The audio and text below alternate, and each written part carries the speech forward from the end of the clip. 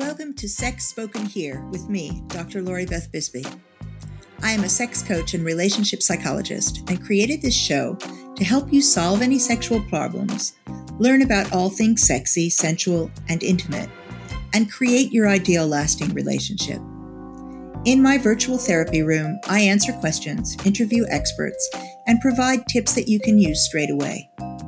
Listen in weekly as I share key strategies to help you create a problem-free, exciting sex life. Make sure you join us to be up to date on all events and to easily access coaching at www.the-intimacy-coach.com. Welcome to my virtual therapy room. I'm Dr. Lori Beth Bisbee, and this is Sex Spoken Here. Please remember that this podcast deals with adult themes, so if you don't have privacy, you might wish to put on your headphones. This week, I'm talking with E about being a preoperative transsexual person and how this impacts on a sexual relationship. E is a 20-year-old trans male who lives in Texas who says he's a huge nerd and adores Harry Potter, loves to laugh, and that people tell him he's very deep. So I'd like to welcome you to the show. Hi, thank you for having me. It's my pleasure. So can you start by describing a bit about yourself so people have a context for this? I am a half African-American, half white, pre-op transgender male who lives in Texas. I'm normally really shy at first, once you get to know me, then I become more open and I show a different side that most people don't really notice or expect out of me. At times I can be conservative, other times I can be completely out of left field. There's no in between with me. Okay. And how do you identify in terms of sexual orientation? I identify as male and I use he, him, his pronouns. Right. And you're attracted to? Everybody. I'm pan. Right. Okay. So you're transgendered and you're pansexual. Correct. Okay. So how long have you known that you were trans? I guess it started my junior year of high school, which was 4 years ago. Mm-hmm. And I didn't really start to pursue asking to be called Eric and he, him, his until my senior year of high school. And it's just been that way ever since. And what have been the reactions to your coming out? A lot of my teachers and principals, a majority of them were accepting and they immediately started using the correct pronouns and names. Same with my coworkers. Mm-hmm. But it is still a bit, hard for my family to come to terms with it because they still use female pronouns and stuff, which of course I completely understand because they've been calling me she and Erica for ever, for 20 years. So yeah. That is understandable. I'm smiling that your school really dealt with it well and we're willing to use the correct pronouns right away. I work with quite a number of adolescents over the years who have decided to transition. So sort of starting from age 12, 13, moving up until 18 or so. And one of the big areas that's an issue is often the way the school deals with transition is that so often it's very difficult for people to comfortably make that switch. And it really makes a big difference, doesn't it, when people are acknowledging you the way you want to be acknowledged? Mm-hmm. It really does. Whenever whenever I came out like, hey, I'm trans, I want to be called this, they were, oh, okay. Of course, there were like a few teachers who were kind of a bit, I could tell were uncomfortable with it, but they were just like one or two of them. Everybody else was just all for it. Brilliant. So what's dating been like for you as you've started this transition? I don't know. I mean, I was in high school, I was in a relationship with like a girl for 3 years before we broke it off. Only because I was going off to college and she was still in high school, so we just broke it off just because we just weren't feeling it. We're still good friends, and I guess I haven't really like dated seriously after that. There just been a few like one night stands and flings and stuff that doesn't really like meaningless stuff. Nothing really like deep. And do you think that that is related to you, any concerns that you might have about how sex will actually go, how the physicality of it will actually go, how you actually feel about your body and the state it's in at the moment? Yeah, I think so, because it's weird because whenever I want to have any sort of like relation of that nature, I feel like, okay, I may identify as a boy, but I have a body of a female. So if I don't know how my partner would react if I come out saying, hey, I identify as a boy, and it's a huge convoluted mess. So yeah, so you're never sure when you're approached by somebody if they're going to be okay with who you are, because they might be approaching what they see. Is that kind of what you're saying? It's like they see a female, so they think they're approaching a female, and then you say, well, actually, no. And so that's quite complex, really. Yeah. Does that mean dealing with, I think, more rejection than you might otherwise deal with? Yeah, I think so. Yeah, that's really hard. I mean, until I fully like go through with like transitioning and the surgery and all that stuff, then I honestly feel like I'm in like a rock and a hard place. So your plan is to actually go through surgery, because not everybody who's trans is. So some people decide that they're not going to have surgery. But your plan is to go the full way through? Mm-hmm. How long do you think it will take you to get to that place? Oh, it'll probably take me a few years because there is still a lot of outside stuff that I have to think about, as well as since I am starting transitioning, I guess, like so late in the game, and my body has, I guess, already like developed. It'll take a while for like the testosterone to completely like change my body chemistry. Mm-hmm. I think it's interesting. Also, go ahead. Sorry. And it all takes a few years because before any surgeon can perform like any surgery, you have to be on like hormones for, I think it varies, but the majority of what I've heard is at least 2 years of hormones, at least 2 years on hormones, and you have to have like constant blood checks and and therapy to make sure like everything is going properly before they can even think about like doing surgery. Yeah, no, I mean, I know that the process itself is a number of years. I think it's interesting that you say it's late in the game to start hormones. So many of the people that I've known personally, you know, friends and lovers, and also people that I've done therapeutic work with, have been so much older before they've started. So things have obviously changed quite a lot if you're looking at where you are as late in the game to start hormones.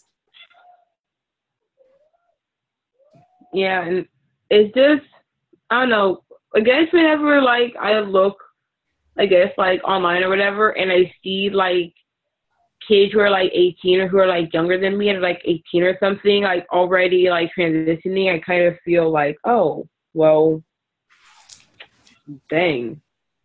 Okay. And because I honestly, I'm sorry. No, go ahead. Go ahead. Okay. I honestly feel like this is a journey.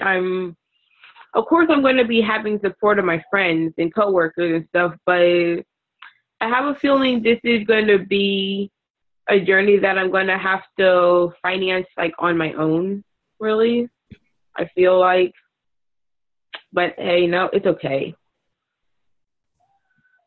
So is it quite expensive where you are in order to make this transition? Depending, sometimes insurance may pay for you to get, like, hormones, but it is for me where I am, like, living now. It's not so much about, I guess, like, the cost of maintaining it. It is driving, because, like, the nearest location of to, like, do, like, transition like, gender clinic in Texas is up in Austin, and that is about, like, I think, like, a 2.5-hour drive from me. Wow. So, yeah, like, the cost, like, because I already have, like, a savings account already, like, saving up for it. So that isn't really the problem. It is trying to get there because I don't have a car yet. So I have to rely on my mom to, like, take me. Right, and you've got to go quite often, don't you? You know, during the process, it's not like you go once in a while. You go quite often. Right. So, what do you think people who are considering transition should know about how this middle space affects sex and relationships? You mind elaborating on that kind of a bit more?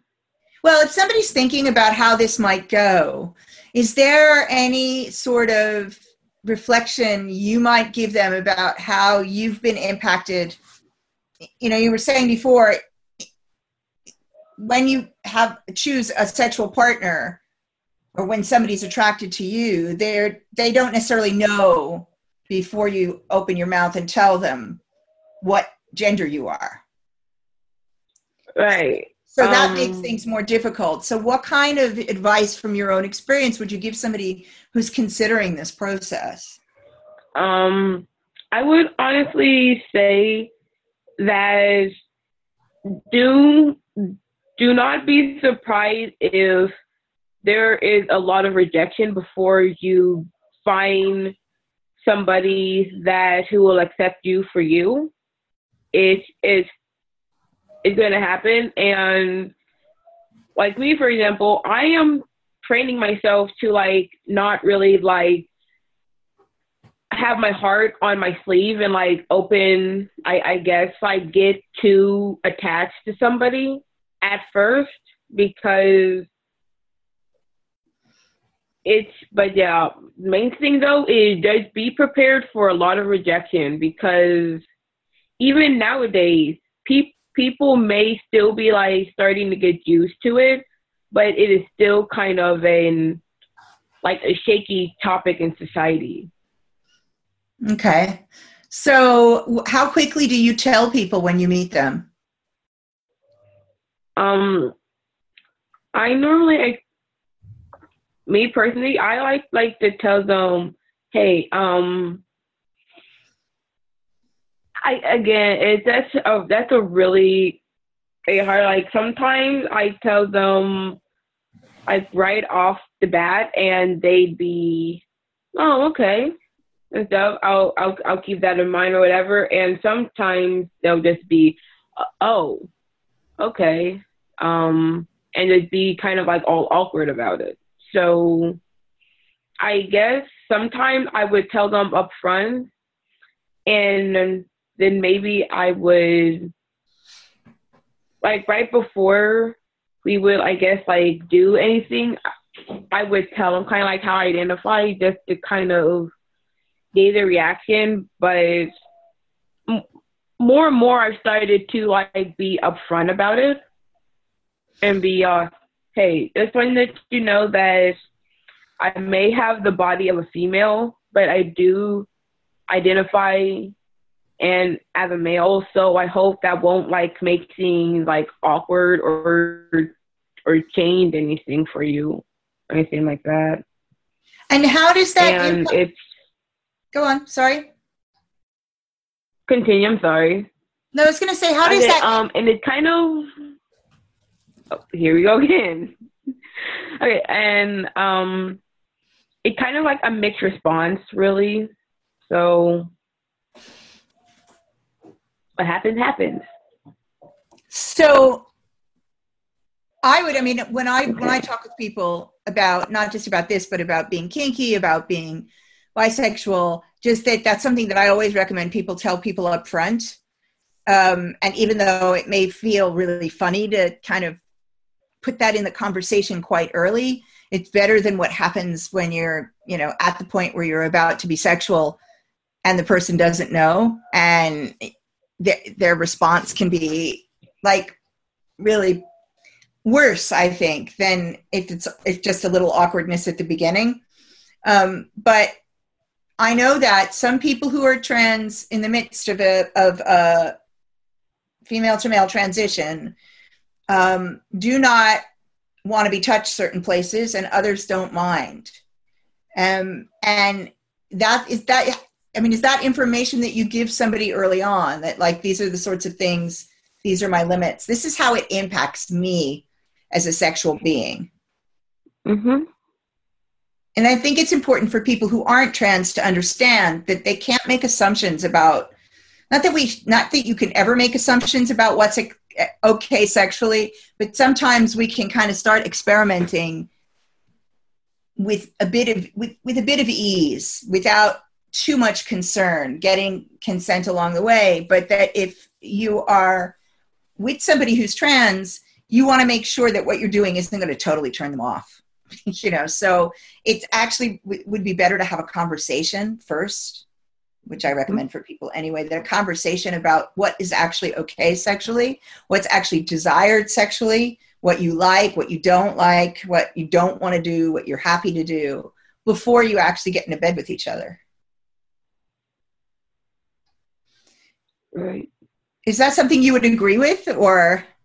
Yeah, I would agree that, like, the conversation might be awkward at first, but it is always good to, because, like, on a completely different side though, I guess, like, I've been in, like, the kink community since I was, like, 19, so about, like, a year or so, and one of the main things that I always try to live by is SSC, and making sure that before I do anything, me and my partner, like, sit down and we, like, talk about, like, okay, this is what we both like, this is what we both dislike, this is our safe word, and all that kind of stuff. So I've made it my mission whenever I'm in any type of, like, of that kind of relationship with somebody, whether it is long-term or like a one-night stand, we always come up with a safe word or talk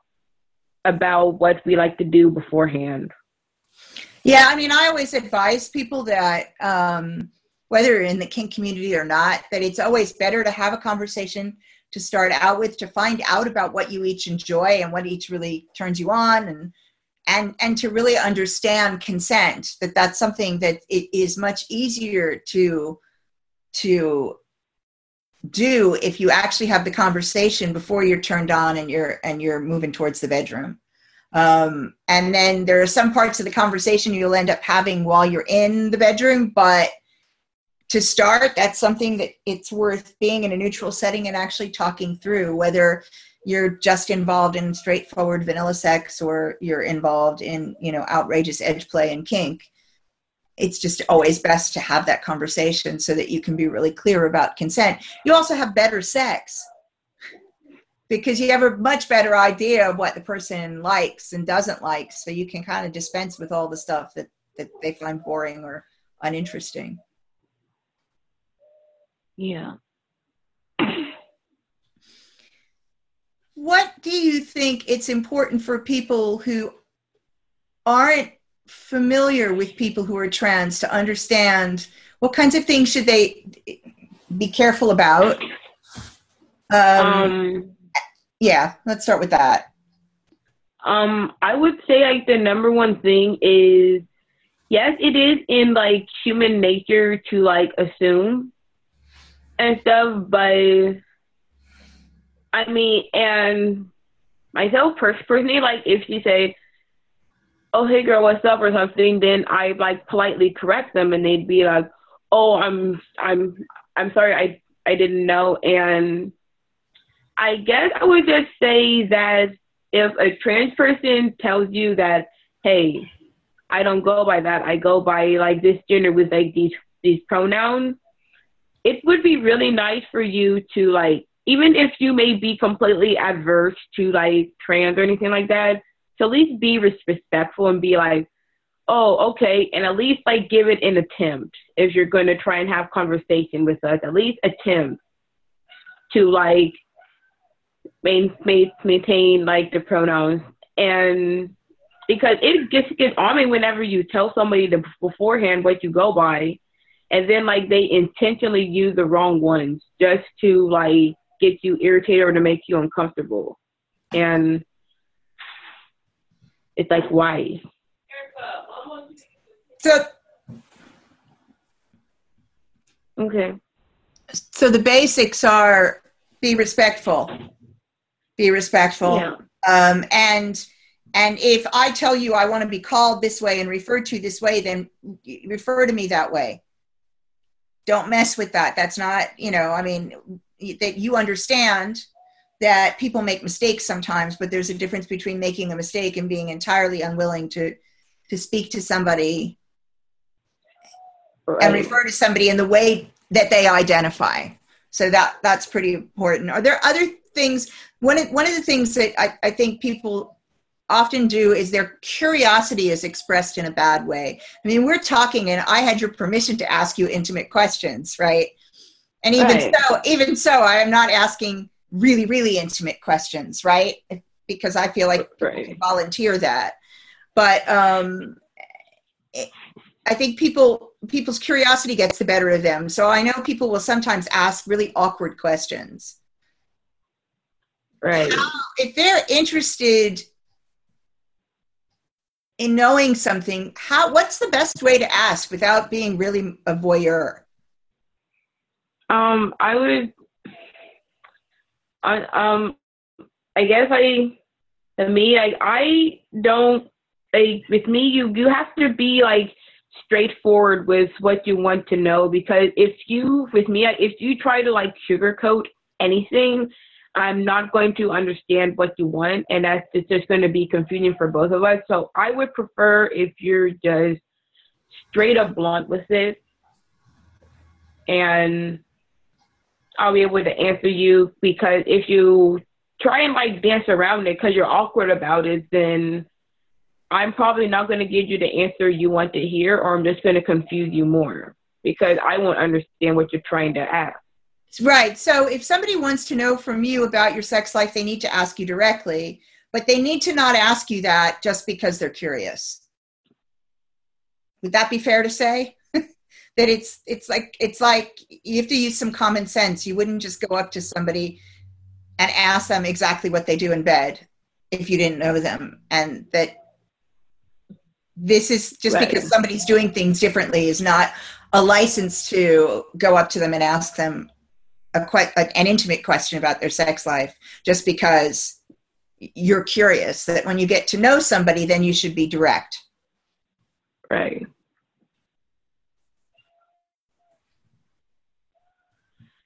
Yeah, just be blunt, at least with me, and I'll be able to answer your questions easily. So what are you hoping for in a relationship? What's your goal? I don't know, just, I guess, someone who will, I guess, take care of me and I can take care of them, like vice versa and that kind of stuff. Yeah. And are you looking at long-term monogamy or poly or don't know? I guess like I prefer monogamy, but I wouldn't be too adverse to poly, but only under like certain circumstances. Okay. So, is there anything else that you think that the listeners need to know about you and about transition? I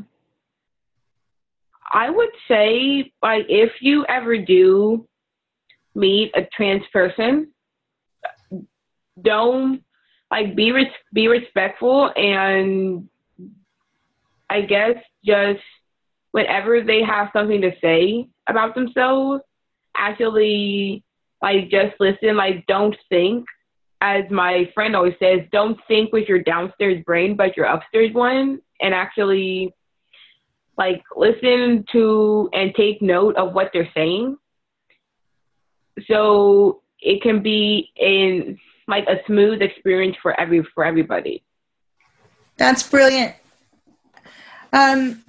So I want to thank you for joining me. And today we've been talking about being transsexual. We've been talking about being pre-op and that transition period that can be kind of a difficult limbo, particularly for female to male transitions, and a bit about really how important it is to get consent even in conversations, and to remember to respect how people want to be identified and the things that they're comfortable with, even if in general you disapprove, that it's important that you show them at least the basic degree of respect as you would expect to be shown in daily life. Right. Yeah, those are the basic points I think that are takeaways for me. I'd like to thank everybody for joining me for Sex Spoken Here with Dr. Lori Beth Bisbee, and ask you to write to me with suggestions for the show and any questions you want answered at drbisbee@the-intimacy-coach.com. That's DRBISBEY @the-intimacy-coach.com. Do follow me on Twitter, Instagram, and Facebook, and check out my YouTube channel as well. If you're interested, yep, go ahead. And I would like to thank King D for allowing me to have this, have this interview with you, Lori. And if you want to find out more about me, my King D username is babygirl457, caps lock BA, capital B, lowercase ABY _ girl, all lowercase 457.